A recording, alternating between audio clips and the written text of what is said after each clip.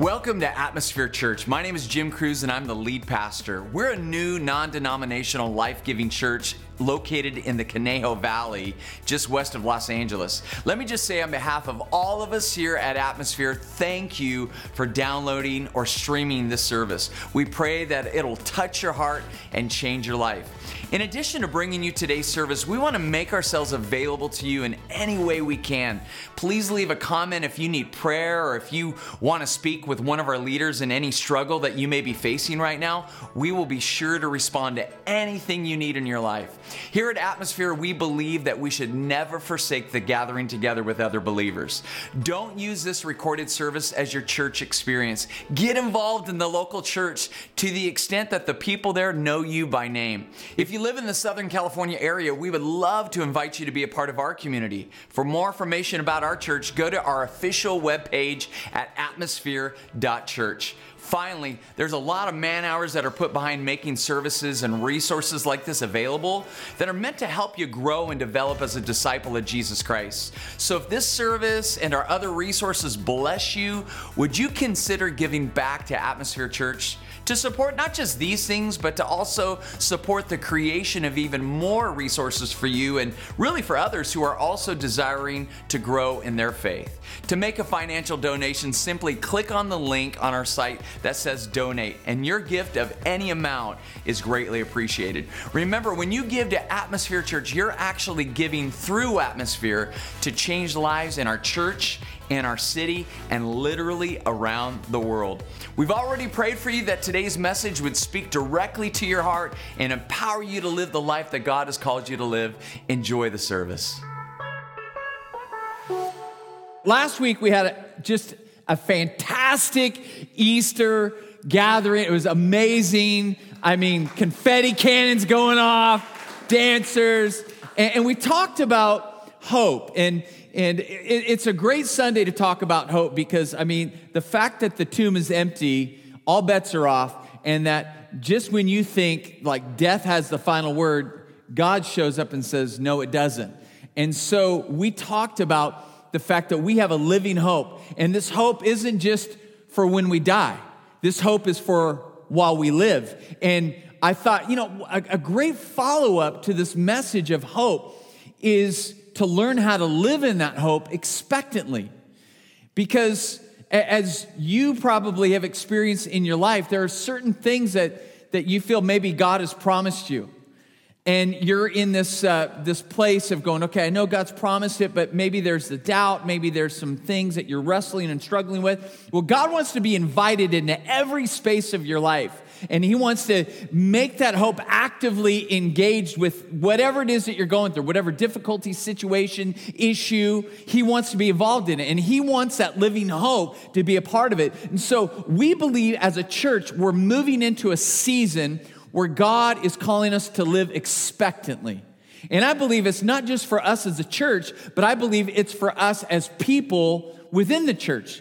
That God is calling us to live expectantly on the things that He's up to with our lives. So I'm going to pray. We're going to get into Luke chapter 24, and we're going to talk about this idea of living expectantly. Father, I thank You so much, God, for all that You're doing through Atmosphere Church. It's so exciting to be a part of something new that You're up to, that You're wanting to do, Lord. And I'm so grateful that You called my wife and I to this valley to be a part of all of these amazing people's lives and to really, as Katie put it, to be fam together, to be a family unit. And Lord, I just thank You for this message and how You're going to use it to inspire us and encourage us and even possibly correct us. In Jesus' name. And everyone said, Amen. I don't know if you guys are big TV movie people. I'm not really, but one of the things that I'm a sucker for are all the TV shows that end with to be continued. And now I'm an 80s kid, and so, the sitcom, we didn't have Netflix where you could just go click to the next episode. We had to wait all week. And then, of course, you would have the season finale, right? How many remember Dallas from the 80s? Like, who shot JR? And like, you would have to wait months before you found out. And they call them cliffhangers. They just kind of leave you dangling there. And of course, now, services like Netflix, they'll throw the whole season up on one, thing like Stranger Things. I remember my wife and I sitting down to watch, and I love Stranger Things. If you don't care for it or you think there's something wrong with it, I'm sorry. But I love it. To me as an 80s kid, it's a mix of Gremlins, E.T., and the Goonies all together in one series. So I'm all about it. But I learned something when Stranger Things came out. I learned a new term called TV binging. And so one episode would stop, and then you'd be like, well, what happens next? Well, you don't have to wait anymore. You just go to the next episode, and then you watch it. And then 3 days later, and not a lot of sleep, there you're done. You're like, oh, you feel so accomplished. But we're entering into that TV season for the old school TV shows that they're ending on cliffhangers to try to bait you, to get you ready for the fall, and even movies do this now. The whole Avengers theme, right? Now that everyone's like, whoa, Endgame's out. It's like we've been waiting since Thanos snapped his fingers. Like, what's going to happen next? And it's this anticipation that TV producers or movie producers know that kind of gets us. And what we have in the Bible is we have a cliffhanger. Last week, we had Jesus resurrect from the dead, and he positions himself to where he's like, all right, guys, now let's see what happens next. And so in Luke chapter 24 is where I want to start off. And so Jesus has resurrected. This is almost like a continuation of our talk last week. He's resurrected. He's on the move. And we read after his resurrection what he's doing here. He's talking to his disciples. He's talking to the people that are making this decision to follow Jesus. And so obviously they're excited.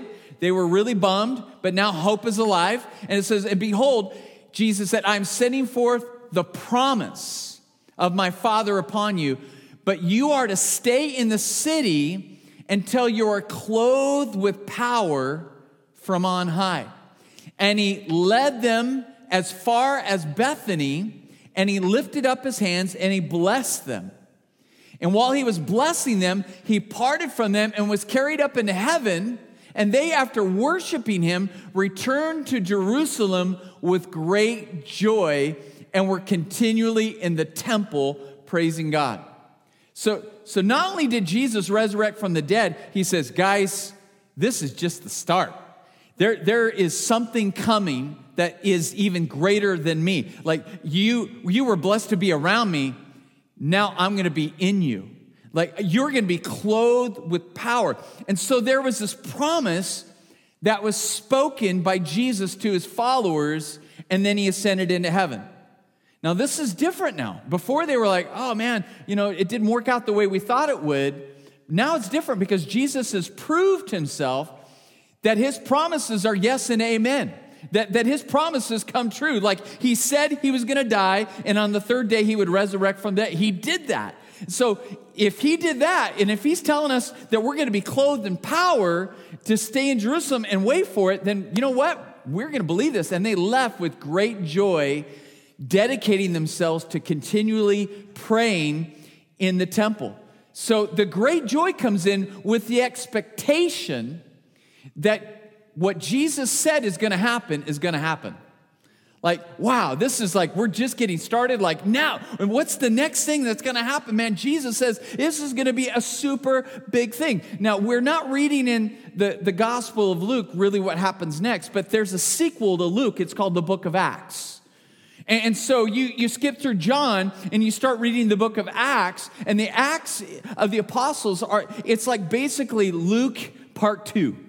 And he's kind of now going to transition and show us the beginning of the church. And this is important for us to get our arms around, because I believe that the same way God moved for the followers of Jesus in the book of Acts is the same way God still desires to move in America, in Thousand Oaks in 2019. That's the vision we have as a church. So what we read in Acts is very important for our lives, because the things that we see them doing, God says, I want to see being done in your own lives. So in Acts chapter 1, we're reading this like the sequel, right, to Luke. And so he's kind of given us the backdrop here. To these, he also presented himself alive, talking about Jesus, after his suffering, by many convincing proofs, appearing to them over a period of 40 days, and speaking of the things concerning the kingdom of God. So Jesus wasn't done discipling his followers. So after he resurrected, he was taking time and really allowing them to connect the dots so that they might be able to understand exactly what the kingdom of God was doing and how the kingdom of God was going to be active in their world. It says, in gathering them together, he commanded them not to leave Jerusalem, but to wait for what the Father had promised. Wait there. So he had already spoken the promise, and now he's saying, wait for it, right? Which, he said, you heard of from me, for John baptized with water, but you shall be baptized with the Holy Spirit not many days from now. Let's fast forward to chapter 2, where we read about the promise becoming a reality. When the day of Pentecost had come, and this, before it became a church kind of holiday or celebration, Pentecost was actually a part of the Jewish holiday. They called it the Feast of Weeks, the Shavuot, where they would celebrate many things, but one of the things they would celebrate was the harvest. They would also celebrate the fact that the Torah was given to Moses, and so Pentecost was that celebration, the Feast of Weeks, and it typically would happen 50 days after Passover. So when the day of Pentecost had come, they were all together in one place, and suddenly there came from heaven a noise like violent rushing wind, and it filled the whole house where they were sitting, and there appeared to them tongues of fire distributing themselves, and they rested on each one of them, and they were all filled with the Holy Spirit. They were clothed in power, the same promise that Jesus had given them, that he said, you're going to have to wait for it. And he says, not many days from now, this is going to happen. So days have passed. Matter of fact, 10 days. Pentecost, from the time that Jesus had made the appearance and ascended into heaven, there's a 10-day gap. And that gap is what I want to talk about this morning. The gap is really the gap of living expectantly. It's the gap between the promise spoken and the promise delivered. And anytime God makes a promise, and you read this throughout the entire Bible, New Testament and Old Testament, that God gives a promise. He speaks a promise to an individual or even to a group of people, and then there's a gap before the promise is delivered. There's always a gap. But see, as human beings, I think the struggle is in the gap. The struggle is in the waiting season. I'm imagining that the disciples, having great joy when they're leaving, they're pretty pumped. I mean, Jesus just told, hey, I'm going to clothe you with power. This is going to be exciting. And I'm imagining they left going, wow, 3 days from now, because that seems to be Jesus' number here. And can you imagine the fourth day? They're like, oh, that didn't happen. Like, what's going on here? And just because God doesn't move on our timetable doesn't mean that there's something there that you're doing wrong. God has his reasons for rolling out the promises when he does. And I believe a lot of times the gap is more for us than it is for God's kingdom. But for this one in particular, if you want my opinion, I believe God was waiting for the rollout to match Pentecost. And the reasons that I believe he waited is because just like they were celebrating the law being rolled out by Moses, there was a new law that God was creating through the Holy Spirit being deposited in the hearts of men. This was prophesied over many of the major and minor prophets in the Old Testament, that there would come a day, a new covenant would be established by God, where he would write his law on the hearts of men. How do you think God did this? Through the Holy Spirit coming into the hearts of men. So to me, it's not a coincidence that the Holy Spirit descended on the hearts of men on the day that they were celebrating the Torah, the law being given to men.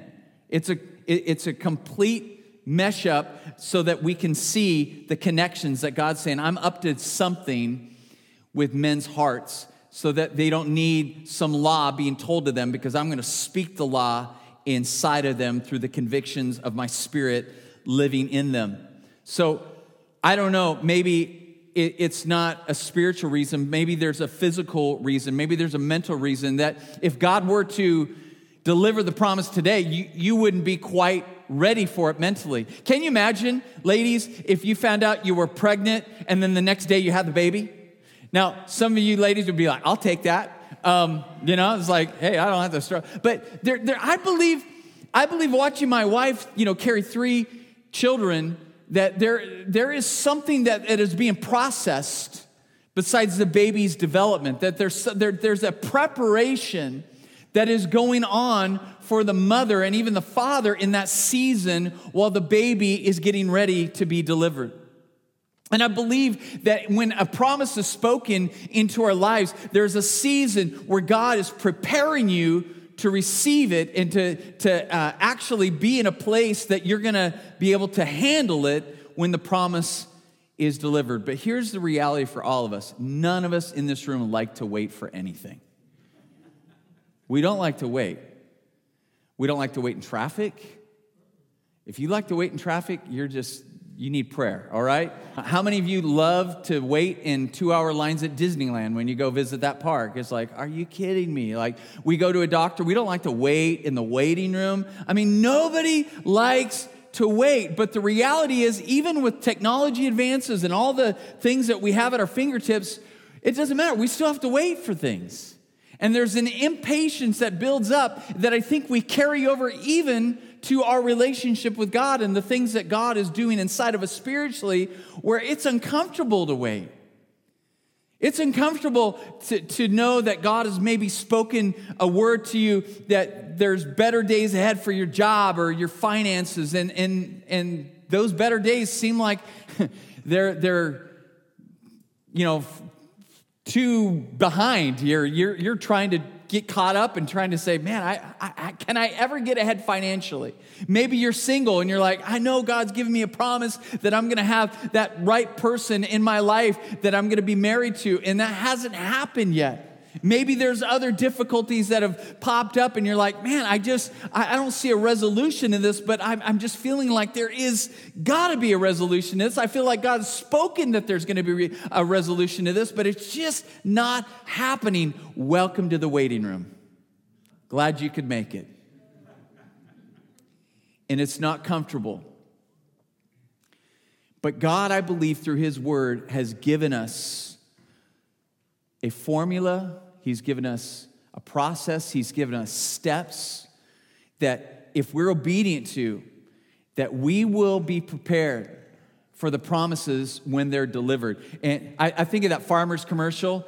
We know a thing or two because we've seen a thing or two, right? Have you seen these commercials? Like, I feel like in the process that I've been in my journey with God is that I have been through so many seasons of waiting that God has taught me so many powerful points that I want to be able to share with you practically.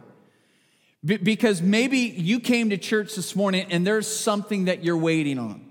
There's a promise that you feel like it's got to come. I've prayed over it. I've had people confirm it, but man, it's not happened yet. And man, maybe you think you're in overtime or it's overdue, and for some reason it's not coming together. I want you to write these points down because I believe that through the seasons that God has carried me through, that there's something here that we can learn, and maybe you can apply to whatever situation you're waiting on. And I'm going to make it really easy. I'm going to give you 4 points, and we're going to use the word wait. And the first one is the W, and that is watch and pray, pray and watch.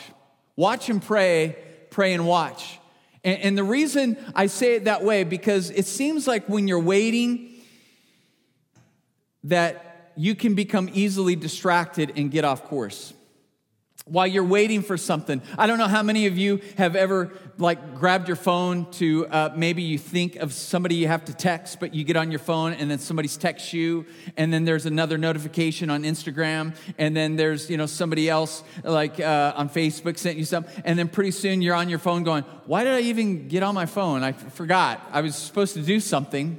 right? I think sometimes when you're waiting, you can become easily distracted in that waiting room. And I believe distraction is one of the central strategies that the enemy of your spirit and my spirit has against our lives. That if he can get you out of focus, then he can get you in a position where you never are moving the ball down the field. You're never moving your life closer to the promises being delivered for your life. Distraction is a huge one. The other one is discouragement. And you got to watch out for not just the distraction, but the discouragement. And there's some days that I can wake up and I had a great day the day before, but for no reason at all, I wake up and I'm just bummed out. Have any of you ever been there?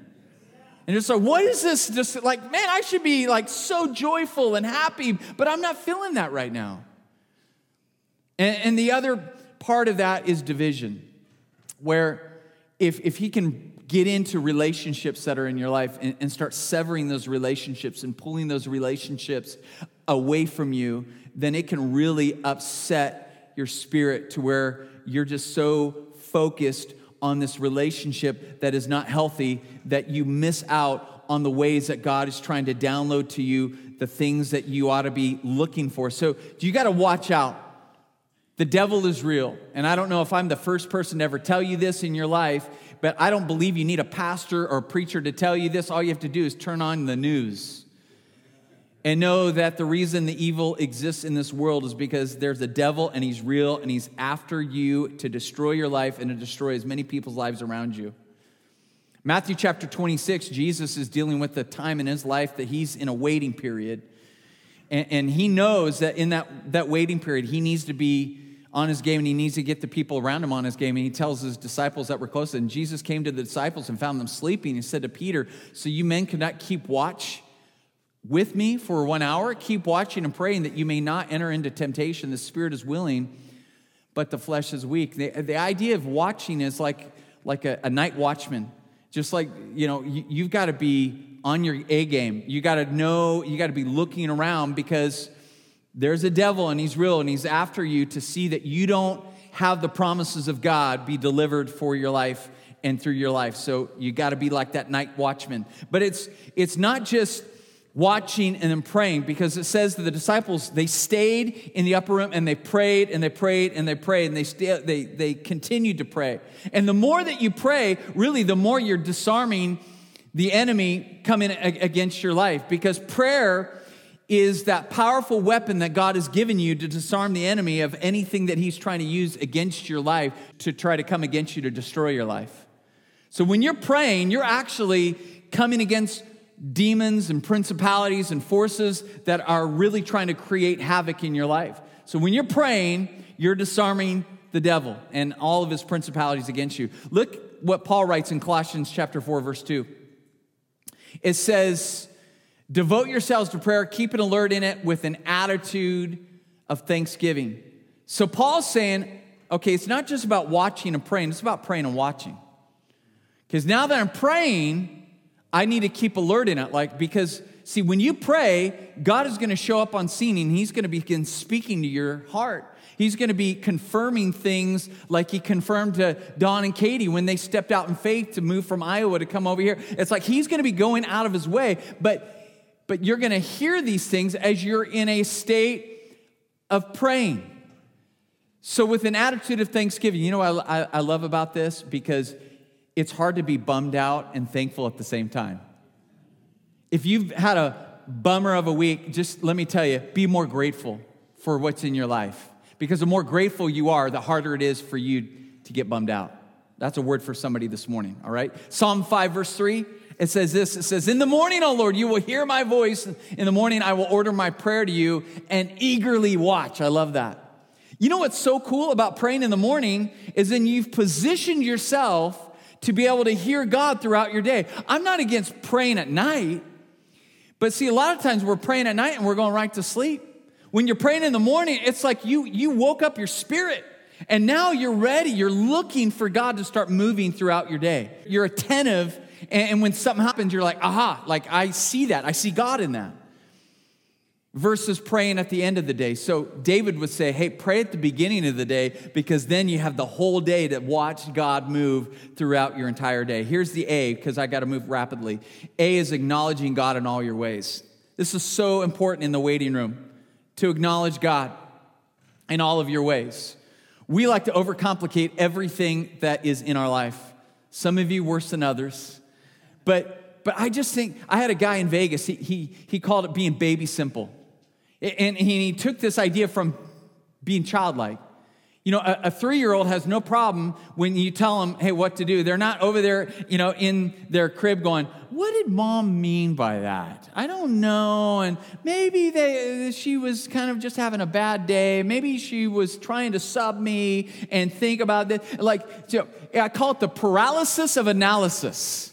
That we're so like caught up in trying to figure all these things out. And God's like, hey, kiss. Keep it simple, saint. You thought I was going to say something else. But keep it simple, saint. Just, hey, if there's something that looks like God and smells like God and confirms things that you already been feeling in your heart, it's probably God.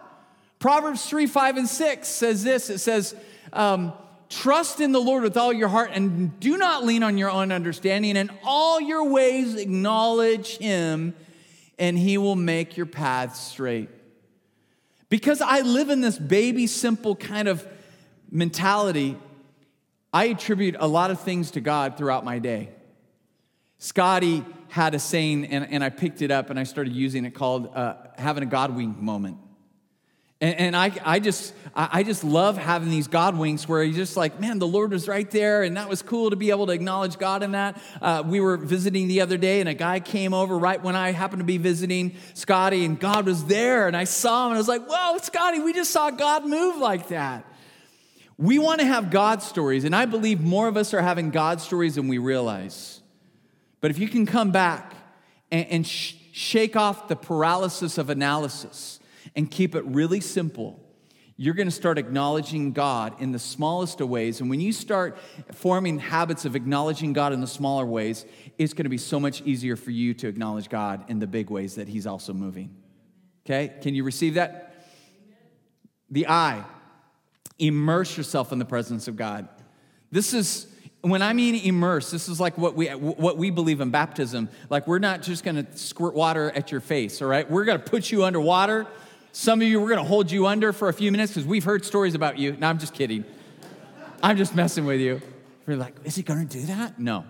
But I did have one guy in Vegas, true story, that he purposely asked if I would keep him under longer because he said he'd really been praying about it and he really felt like he needed a cleansing, and so he needed to be under that water longer. And I was like, okay, bro, but I've got to tell people what you asked of me because the other people that are watching are going to think I'm trying to drown you right now, all right? So I need to disclose this to everybody. And we did it, and then I pulled him up, and he goes, that wasn't long enough. Put me under again. I was like, no, this is good. This is acceptable. But when I'm talking about immersing, that means like we're putting you all the way in the water. Like some of us, we're getting dips of God. But we got to know that when you're in that waiting room, when you're in that season of waiting for the promises to be delivered, like God is really wanting you to get a hold of him. And the way we do this is through the 3 W's that we preach a lot here and we believe in. This is part of our culture, is the Word. It's the first W. It's the Word, the Word, the Word. We have free Bibles today. If you don't have a Bible, some guy, a Bakersfield friend of mine, like bought these nice life application Bibles. They're $30. He gave me 2 cases. He's like, give them away to anybody that needs one. I'm like, that is so generous, man. So the Word of God, because the Word of God is able to confirm the things that God is already speaking. Because a lot of times while you're waiting, God is wanting to show up on scene and encourage you to continue to wait. So you don't get discouraged while you're waiting. He'll give you that little nudge, say, hey, keep going. I've got you. And that's what he did with me this week on Monday. We came after a great Easter service. I'm like, man, Lord, now what? And he just gave me this word in Isaiah 60. And I was just like, it was perfect. The Lord's like, Jim, I've got you. I'm moving you. I'm doing great things in this church. But the word is where that happens. The second W is worship. And I know not everyone here is familiar with what worship is, but worship is like the songs that we sing at the very beginning of our service, and they're songs to God, for God. And there's another song that says, God inhabits the praises of his people, and we really believe that. And I was having even a tough day the other day, and my head was in all kinds of different spaces, and I put on some worship music. Man, I love Spotify. And I can have a playlist. We even have our own playlist as a church on Spotify. And I put that playlist on, and man, by the second song, man, the tears are flowing and I'm connecting. There's something powerful about worship. That when you are just singing these songs, making declarations to your soul, something shifts in you. And I believe it's there that the presence of God really is able to saturate every ounce of who you are. And the third W is walking with other believers. It's essential to have some battle buddies in your life. People that at any given moment can throw you a text message and say, man, I'm thinking about you. God gave me this verse to share with you. Or to call you up and say, hey man, what's going on? I just kind of was praying over you, and I sensed like I needed to call you. Are you okay? Or hey, let's go to Starbucks and hang out. And man, I just really feel like you need some encouragement through the things that I know you're going through. I call them the Fantastic Four. You have somebody maybe that's a little bit further along than you are spiritually that can be a mentor for you. Maybe somebody a little bit further behind you that you can help mentor, and two encouragers on each side of you to help walk you through this situation. If you think about it, you get 4 of these people around your life, you've just completely shielded yourself, and it's going to be harder for the enemy to come after your life because you've surrounded yourself with people that are walking forward in their faith just like you are. So walking with other believers is essential. How do you find those people? You get in a life group. You find out the ones that you can really do life with and really have a lot in common. And here's the T, and that is take the steps you know you need to take. I was in a parking lot the other day, and I was backing up from the space, and I went to go forward after we backed up to go in the direction I wanted to go, and I hit the gas pedal, and just the engine revved. I was like, oh man, the transmission's gone, not again, right? And I hit it again, and Tara looks over, she's like, babe, you're in neutral. And I'm like, oh, all right, I gotta put it in drive. That's what the D stands for. All right, put it in drive, and off we went. I learned a principle there. It's easy to live in neutral, but think you're living in drive.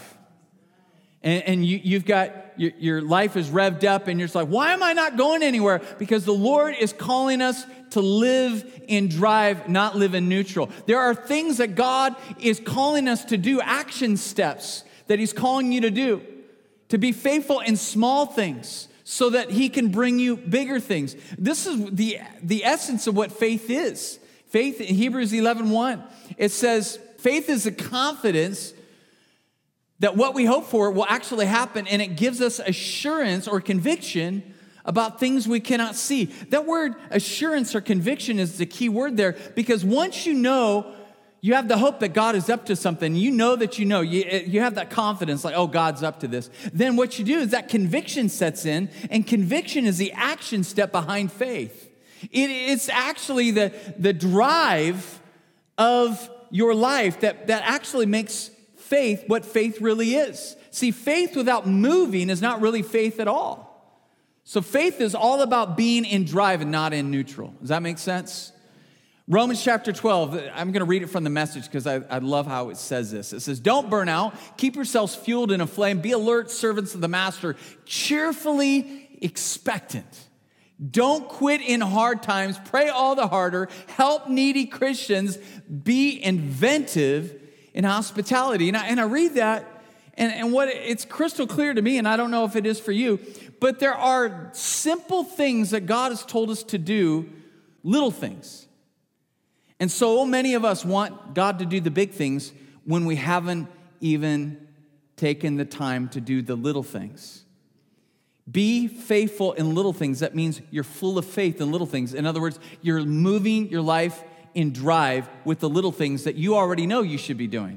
You should be helpful to other Christians. You should be kind to people. You should be hospitable to people. There are things, you should be in prayer. These are things that God's saying, I've already told you this. I already delivered. These are the things you should do. And we're like, God, we want those big things. He's like, why would I give you a bigger thing when you haven't even accomplished the things I've already told you to do? And here's the promise. If you're able to wait on the Lord, if you're able to go into that waiting room and not be discouraged, not be distracted, not be divided, and get out and cut yourself short of the promises of God. Isaiah, the prophet, he gives us this prophetic word. He says, yet those who wait for the Lord will gain new strength. They will mount up with wings like eagles. They will run and not get tired, and they will walk and not become weary. See, the waiting room can actually be an upgrade for your life. That actually, in the waiting room, God is wanting to birth new strength in you, to move your life from where it is now to a new level of glory where He can be doing far greater things than you could ever ask or imagine. And worship team, I'll have you come on up as we get ready to close. My encouragement to you is don't leave the waiting room. Your breakthrough, your promise is coming. And there might be spiritual reasons we will never know on this side of heaven and why it hasn't come yet. There might be some emotional, there might be some mental reasons why it hasn't come yet. But whether it's been 10 days or whether it's been 10 years, I want to tell you that the hope that was born on Easter Sunday is actively moving in your situation today.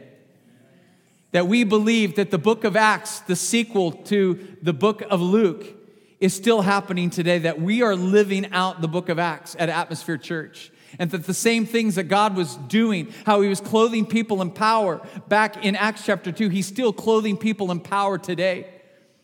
And that we believe that God wants to clothe you in power. But it takes a willingness on your part to say, God, I surrender to you. And I want your Holy Spirit to come into my life like He came into the lives of the disciples that day. And He will. Do you believe that Jesus died for your sins? That He resurrected on the third day? That He resurrected and ascended into heaven after those 40 days? Because not only was Jesus on a mission to get you to heaven, but He was on a mission to get heaven inside of you.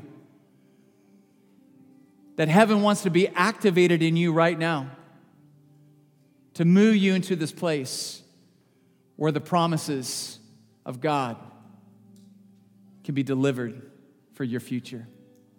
Would you pray with me? Father, I thank you, God, for the waiting rooms of our lives. When we're in them, it's not comfortable. God, it could be easy just to kind of throw up our hands and say, I don't like to wait. But God, I pray that today you would renew our strength in the waiting room. God, you would take us up a new level of strength. That your promises are coming. Your promises are going to be delivered. But God, help us to watch and pray and watch. Help us to acknowledge you in all of our ways. Help us to immerse ourselves in your presence and take the steps that you've already told us to take, to live our life and drive. Help us, God, to get to that place so that your promises that we know are true will be delivered in our situations, in our circumstances. Hey, thank you for tuning in today to another message from Atmosphere Church. If this message has spoken to your heart, would you take a moment and share it with your friends? You can connect with us on YouTube, iTunes Podcast, Facebook, Twitter, and even on Instagram. Simply do a search for Atmosphere Church through these various platforms and click either the follow or subscribe buttons. It's another great way for us to be able to stay connected with you. And until next time, we pray you'll keep the faith, spread the hope, and live the love. God bless you.